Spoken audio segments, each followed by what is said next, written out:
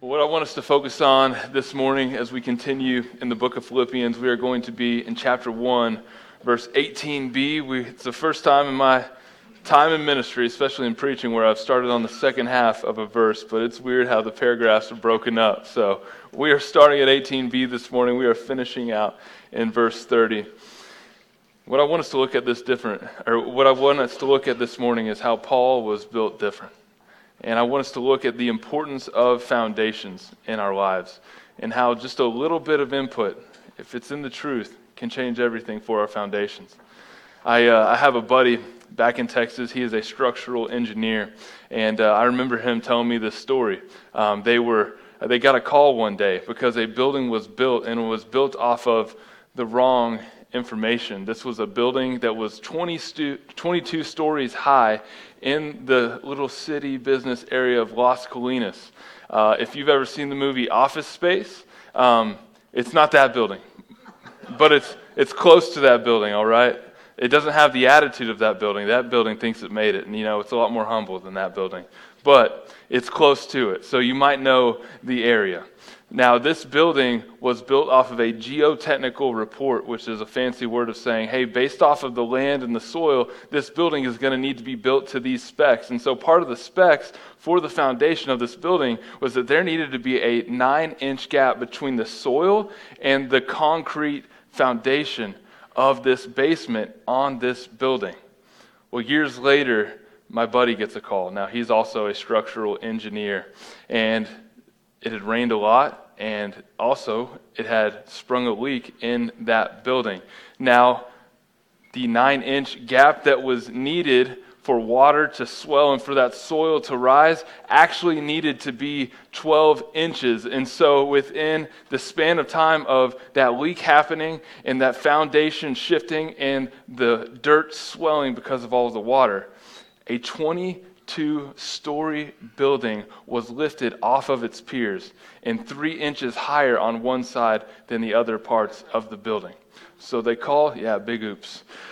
They call my friend, his engineering firm, hey, we need a solution. We need to figure out if we can get this thing fixed because we have a lot of people that work in this building. And so we need to know if they're going to have to relocate. And keep in mind, this is pre-COVID days. Relocating, working outside the office used to be the weirdest thing in the world. I don't know if you guys even remember it anymore. All right? Everybody didn't just used to work from home all the time. You had 22 floors worth of people working jobs that had to be relocated because this thing was going to be too dangerous. But they figured it out. I think they got it fixed within 3 days. It wasn't a lot of work, but it was dangerous work, digging out and going up under a 22-story building. They got it fixed. But when you look at that foundation would have been set. That foundation would have been good if that original report had been based off of what was actually needed.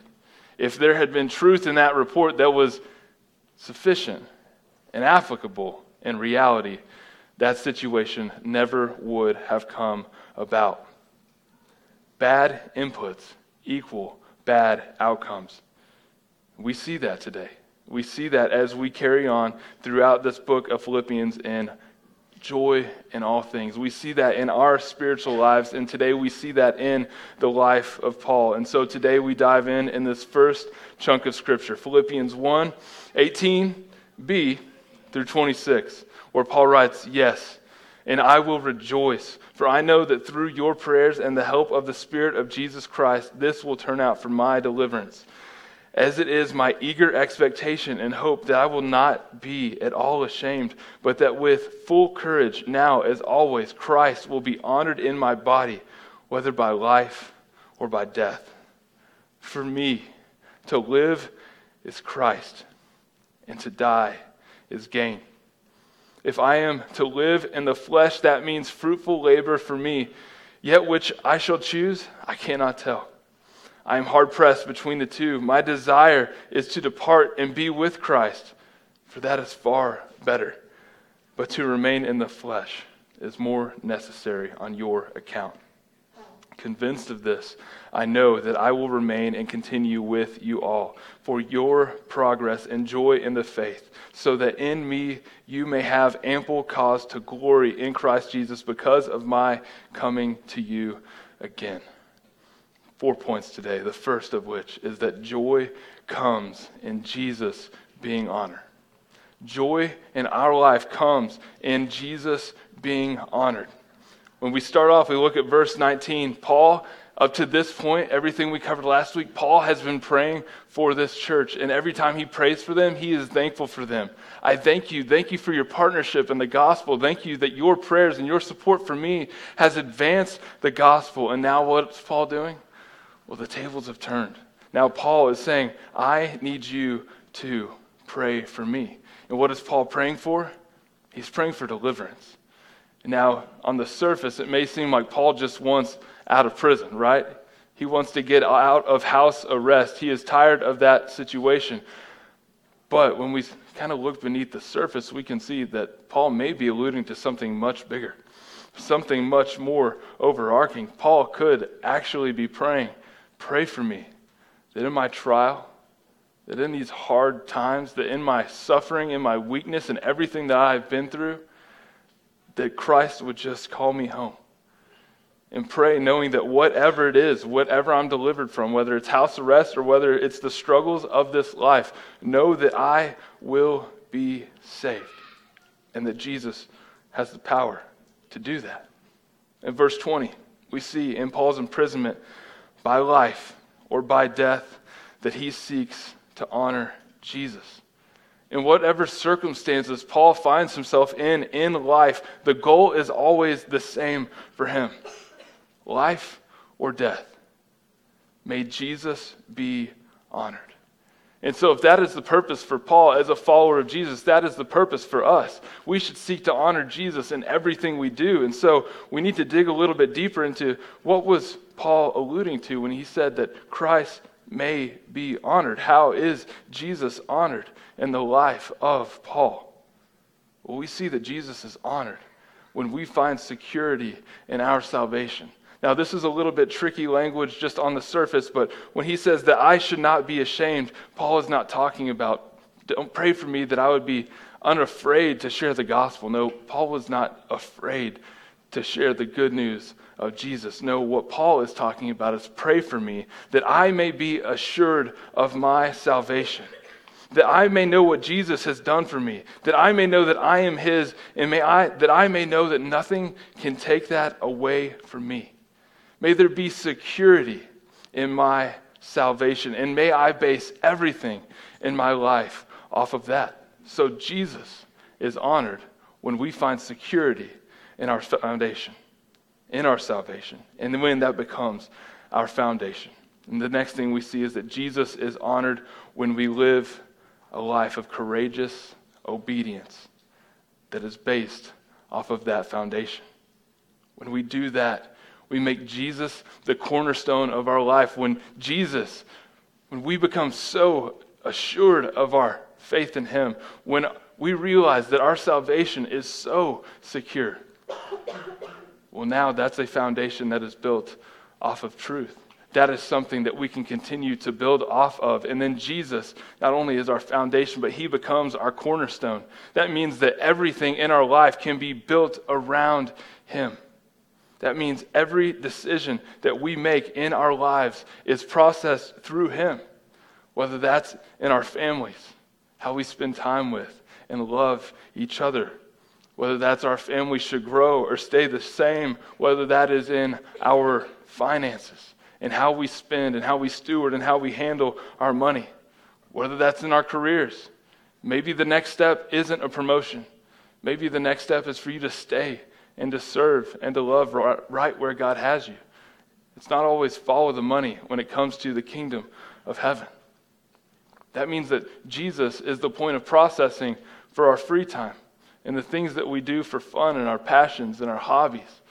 But that also means that Jesus is Lord over our alone time, where our real character shines through, where our true relationship with Jesus is put to the test when temptation comes our way.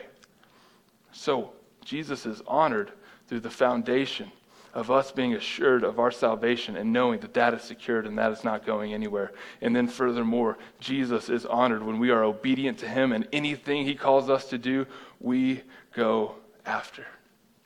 So the question is, are we honoring Jesus in our lives? Are we honoring Jesus by knowing that we are secured in our salvation in him if we have repented of our sins, if we have put faith in him to save us, if we have made him Lord of our lives? And then the question is, are we being obedient based off of him being our cornerstone? Now, we honor Jesus regardless of what lies ahead, regardless of the call on our life. And we see that in Paul's life. Paul was confident. Whatever lies before me, Jesus will supply me the grace and Jesus will supply me the strength to get through this. Paul knew that the same God that saved him would be the same God that would sustain him. And I know that there are trying times in a lot of lives in this room right now. And I want you to know, and I want you to find joy and take peace in the fact that the same God that saved you from your sin is the same God, is the all-powerful God that will see you through whatever struggle you are going through right now. Now, we will learn here in a little bit that suffering is part of our walks with Jesus. But in our suffering, we can relate to him. In our suffering, by his grace, by his strength, we get through it. Second point this morning, we see this in verse 21, is that joy comes in living in Jesus for others. Joy comes in living in Jesus for others. Verse 21, so powerful. To live is Christ, and to die is gain. Now, when Paul writes this, he is not setting his life up around building himself up a following. He is not setting his life up around creating a comfortable lifestyle. He is not trying to amass people just to do whatever he says. He is not trying to advance his own agenda. No, when Paul says this, he is seeking God's agenda. He is seeking to display the kingdom through love and through the service to others and for the advancement of the gospel. He kind of goes on in verse 22 and 23 to explain it a little bit more. Now, when he sets this up, this next kind of discourse that Paul is working through, he's kind of using a literary exercise where he's saying, if I had the choice, then I'm going to weigh this one against this one. And that kind of shows us, okay, if I live, because to live is Christ, then X, Y, Z. But if I die, then X, Y, Z. Now, we know that God is sovereign. We know that Paul doesn't have a choice in this. And we know that whatever God calls Paul to do, that Paul will submit and be obedient in. But he kind of breaks it down. To live is Christ and to die is gain. In verse 22, to live is Christ. To keep on living is to be of use to Jesus. And it's to be of use to others. But to die, that is to go get to be with Jesus fully. And to go get to be with Jesus fully is even better. Whatever God has for me, Paul is saying, I am in and I am in 100%. To live is Christ and to die is gain. Man, this is a battle cry for those of you that are full of angst and worry and anxiety.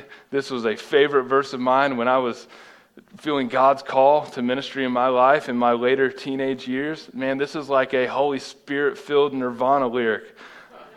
It is powerful.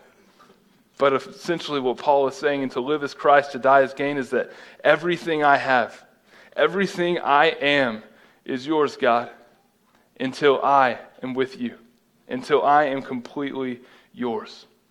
And what we see in this verse is it clarifies some things in the life of the church. It clarifies some things in the life of the believer. And the first thing is death. It clarifies death for us. In this verse, we see that for the believer, death is victory for those who put their faith in Jesus. Death means no more pain, no more weakness, no more struggle. We've been in a season of a lot of death over the past few months in this church. And death takes its toll. And this completely flips everything on its head. What this says is all of those that we have loved so dearly, that we have lived a life so nearly to, every single one of those people that is no longer with us is now with Jesus. And because they are with Jesus, they are not suffering anymore. But what they are experiencing is pure joy, pure bliss, pure perfection. And there is nothing that they are experiencing right now that would ever make them want to come back to the suffering of this life. Their race has been won. They have crossed the finish line. So as believers, death is the finish line. Death is our victory. Death is our reward. There's an awesome lyricist named Micah Kennard of a metal band I grew up listening to that loves Jesus as well. And he wrote a lyric that says, "If death is victory, how afraid of life can we be?" And since I was 18 years old, I've been trying to work that into a sermon. I'm so glad that worked out this morning. It's true. If death is victory, how afraid of life can we be? We see Paul, even longing for death, finds that it is more necessary for him if he stays for the sake of the Philippians. We see this in verse 24. Again, he doesn't have any say in this whatsoever. This is all God, but he is weighing it out so that they know that in his coming to them that it is a big deal. So why is he coming? Why is he desiring to go back to this church in Philippi? Why is he desiring to go back to these believers? We see that it is for their progress. It is for their progress and their joy. And for them, progress would be that they would grow spiritually. That is my desire for you, church, that you would grow spiritually, that you would be plugged into this church, not just on Sunday mornings. That's like trying to get fit and only working out once a week. That's like trying to lose weight but only eating one diet meal a week. It doesn't work. You've got to be plugged in to the source. Be plugged in to community. Progress is growing spiritually. Understanding the gospel in your life, understanding what Jesus has done for you, and understanding how to live that out for the sake of others so that we can advance the gospel. Not just in our families, not just in our workplaces, but to the community that God has called us to be a part of, the community God has called us to live in. And the second reason that it is necessary for Paul to go back to these believers in Philippi is glory in Jesus. Now, Paul is talking from a high place here. Paul knows that based off of the place where he is with Jesus, based off of his spiritual maturity, that when he goes back, he's kind of returning as the spiritual Kool-Aid man, all right? He's busting in. He's breaking down the wall. He's saying, oh, yeah, all the glory of Jesus is now upon you because your boy is back, okay? Man, what a place to be able to say that, huh? Pretty awesome. But Paul knowing who Jesus is in his life, Paul knowing the pain and the suffering that he has been through, and Jesus has shown him the grace and given him the strength to get through. Paul knows that he will also be able to help these Philippian believers get through the same. Paul was willing to make sacrifices so that others could grow spiritually. I love that. I love that example. And I see so many believers in this church that follow that example, that are willing to make sacrifices in your lives, in their lives, so that other people can honor, worship, and grow in Jesus. And so if that is you, if you are a part of the church that has said, I do not want to just be a consumer, but I want to be on the ground. I want to be in the trenches with this body of believers. I want to make sure that because of my service, because of my sacrifice, whether that's in my time, in my strength, in my energy, in my finances, in any other resources I have, because of what I am going to sacrifice, God will use. And when God uses that, it will be for the benefit of others. And so if that is you, and you are in here this morning, know that there is not a church plant around that could survive without people like you. But there is not a healthy church alive that isn't filled with people like you. So thank you. Thank you for your sacrifice. Thank you for getting up early on Sunday mornings and sweating your butt off with me and the rest of the guys. Thank you for staying after, putting chairs up, making sure we get out of this place so we don't have to pay the school more money to use it any longer than we already do. Thank you. If you served in kids last week and you are in here this morning, not just for putting up with these awesome kids, all right? They're awesome at my house, at least our two, most of the week. I know they're way more awesome on Sunday morning. Thank you for serving our kids. I can't think of a more important place in the life of our church to serve than the next generation and making sure that the gospel and the love of Jesus is instilled in them. Every single bit of that takes sacrifice. And every single one of you, we are called to make that sacrifice. If you are in Jesus, we sacrifice so others can come to know Jesus, so that the lost can be found. And when the lost are found, that the found are strengthened, are equipped, and are encouraged. So, if that is you, thank you.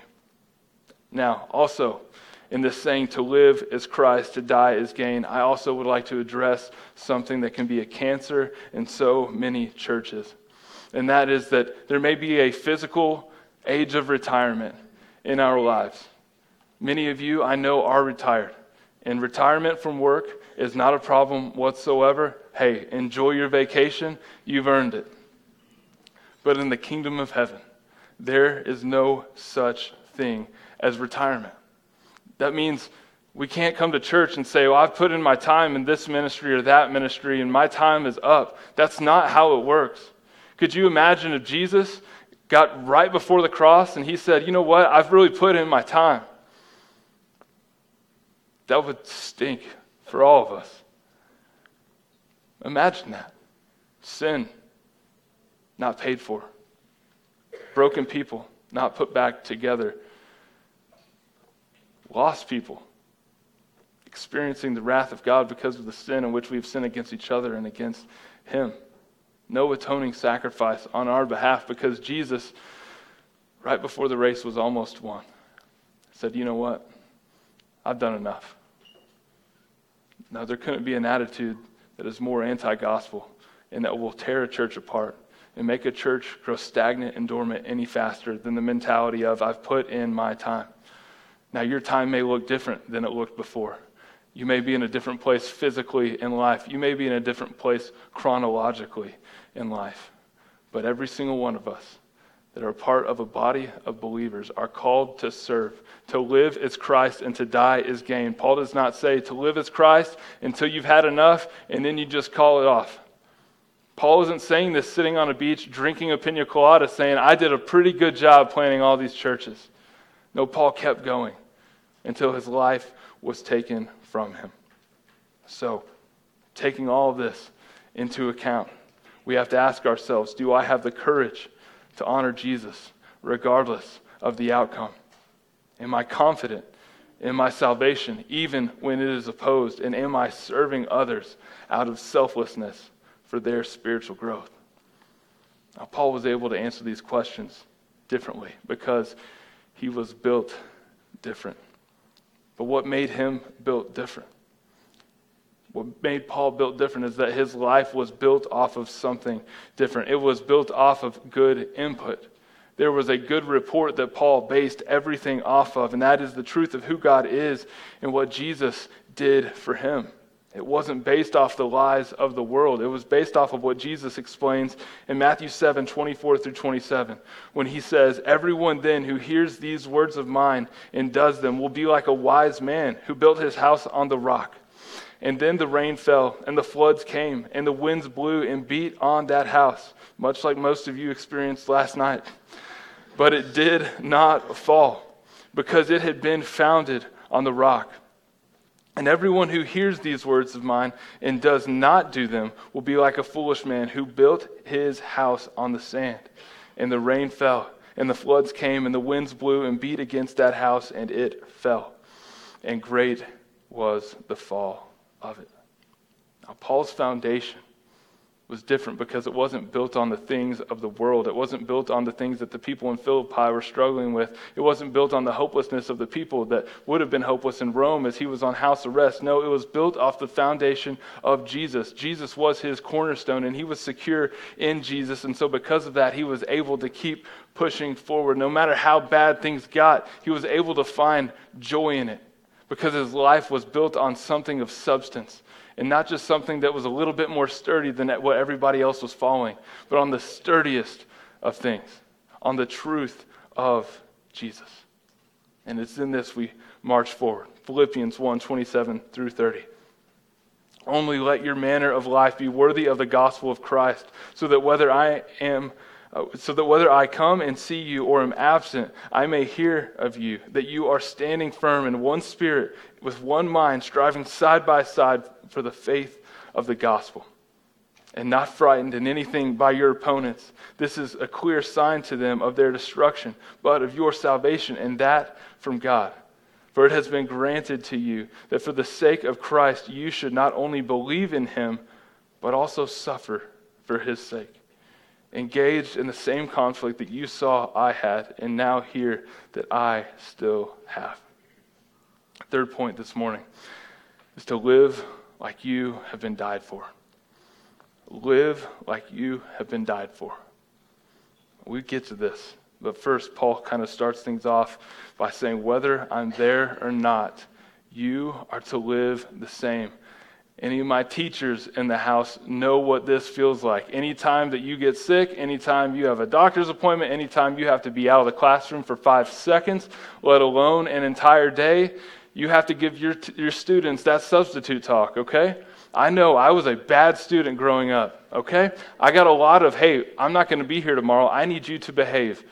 And the whole night I was dreaming of how I could misbehave. Paul is saying, whether I'm there or not, you are to act the same.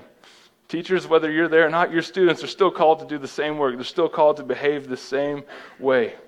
What Paul is saying is live a life that is worthy of the gospel. Please, if I am to die, let it have counted for something. Please, if you are to live like Jesus died for you, because he did. Now, Paul goes into another idea here, and it's an idea of citizenship. And it's a fun idea, and these guys would have known exactly what it meant. And I think we know what it means to be citizens, to be proud of the place that we live. Now, I love being a citizen of America. I love my country. I love the freedom that I have because I am an American. I love ballpark hot dogs. I love sport, not just one. Just sport in general. If it's a competition, yeah, sign me up. I want to crush somebody because I'm American, okay? And my victory's in Jesus. I love apple pie. I love Chuck Norris. I love everything good about this country. But as much as I am a citizen of America, I am an immigrant in this country. I am a sojourner. I am an exile because my true citizenship does not belong here. My true citizenship belongs in heaven. Verse 27, Paul is saying, essentially, act like you are citizens of heaven. Now, this would have rang very true for the citizens of Philippi, just as it rings true for us as citizens of America. They would have been proud to live in Philippi. This is where Rome sent their military to retire. When they retired there, they didn't have to pay taxes. Can I get an amen? Let's go. This was a big deal. When these people lived in Philippi, they received Roman citizenship. That's just as big of a deal as American citizenship. So these people would have identified with this idea of being a citizen of a place. And so what Paul is saying in this underlying tone is that act as though you are citizens of heaven. Because you are citizens of heaven, realize it. And as citizens of heaven, don't look to Caesar. Caesar is a man that thinks himself a god, that fancies himself a god, but is not a god. Your allegiance is to God and to his kingdom. And as citizens of heaven, here's how you are supposed to live. One spirit, one mind, one direction. And that's not a boy band from back in the day. Work together in the defense of the gospel for those that come in opposition against the church, but work together in offense in taking the message of the gospel, the good news of Jesus, that God so loved the world that he sent his one and only Son to die for our sins. That if we believe in him, we should inherit eternal life. Take that out. It's not just the defense of, oh, the world hates us and playing the victim. No, we have a job to do. We have a mission to fulfill, a mission to accomplish, and that is taking the good news out of the walls of the church and into the lives of other people. Paul is saying if you stay together, if you band together, you will not get picked off. In verse 28, he's saying, don't be a coward. You have each other. You have salvation from God. So whether you live or whether you die, you win. Your victory is in Jesus, the only one that lived a perfect life, the only one that died and conquered death, the only one that doesn't have a marked grave because he rose from that grave. 40 days later went to be with the Father in heaven. Now as a church today, we live in a time where we will meet opposition.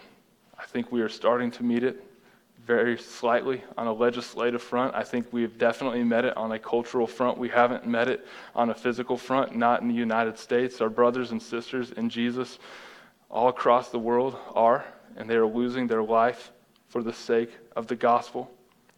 But we will be opposed. We will be opposed because of what we hold true, because of what we will not let go of.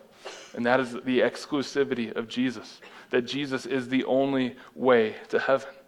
That is our firm foundation of God's design in marriage, God's design in gender, God's plan for sexuality, inside of marriage and outside of marriage, God's design for the family, our handling of our finances. All of these things will look much different from the world, and when we are swimming against the current, then the rest of the fish going with the current are going to start to get annoyed. They're going to start to pick up on something is different. We need to remember that truth is truth, that sin is sin, and we need to know and band together in what we believe, especially on these things. Because if we don't, as Paul is stating, we will be overtaken. So live in unity as the church. Read your Bible. Spend time praying. Sunday morning is not enough. Dig deep. Because if you are a believer in Jesus, the times ahead will be much harder than the times we are living in now. And finally, we close out with the biggest bummer ever. We need to know that if we believe, we will suffer. If we believe, we will suffer. Paul explains this in verse 29 and 30. And we see that not only did Jesus suffer for us, but now Paul is using his own life as an example of what to expect. But he also flips this on his head. Just like Jesus flipped everything on its head in his ministry, Paul is flipping suffering on its head. And Paul is actually teaching that suffering is a gift from God. Now that's countercultural to the world. Suffering is a thing we try to avoid most, but what we see is that in suffering, we actually identify even more with Jesus. We actually can identify even more with Paul when we are living our lives for Jesus, when we are persecuted for Jesus. We can expect suffering. And Jesus says this about it. Matthew 5:10-12. Blessed are those who are persecuted for righteousness' sake, for theirs is the kingdom of heaven. Blessed are you when others revile you and persecute you and utter all kinds of evil things against you falsely on my account.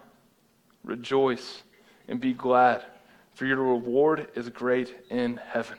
For so they persecuted the prophets who were before you. So, if we suffer for centering our lives around the gospel and making sure that others know it, is there any suffering in your life? I think suffering has been something we've become like Floyd Mayweather, right? When it comes to suffering, we can just bob and weave that all day long. We can dodge it, left, right. We have been swift to get suffering out of our lives, but I think in doing that, we have become weaker as believers.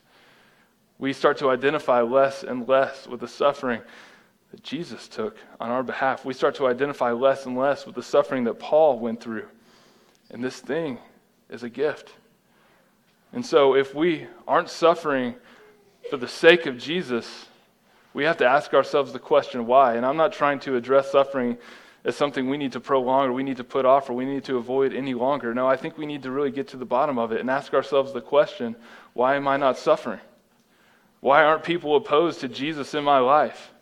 And I think if we're being honest, it's because when we leave this place, we look just like the rest of the world. We were not called to look like the rest of the world. We can put on a mask when we show up on Sunday morning and play Christian really well. But when we leave this place, we're not. We hide away in our homes. We avoid relationship. We avoid confrontation. We avoid conversation. And so if there is no suffering for the sake of Jesus in your life, ask yourself the question, why is that? Is it because I'm not living for Jesus? Is it because I'm a chameleon in whatever situation I find myself in? But also for those of you that are suffering for the sake of Jesus, that have lost friendships, that have lost family members, that have lost people that you care dearly for because you took the gospel seriously, because you loved them enough that you didn't want them to die and go to hell, then you must be doing something right. The world does not persecute their own. So that means you must be contrary to the world. That means you must be living in Jesus. Let's take inventory this morning. Are we living for Jesus, or are we just saying we do? Is this just an hour, 5 hours out of our week? Or are we actually living this thing out in the example that Paul set? Are we seeking to follow his example as he seeks to follow the example of Christ? Let's not avoid it any longer. Let's embrace it. It's going to be awkward. It's going to be some hard conversations. But I'd much rather have a hard conversation with someone here than to get to heaven and Jesus to say, what did you make of me? And have a hard conversation there because I have to tell him that I hid from confrontation with other people. I wasn't persecuted because I looked just like the rest of the world. Let's pray.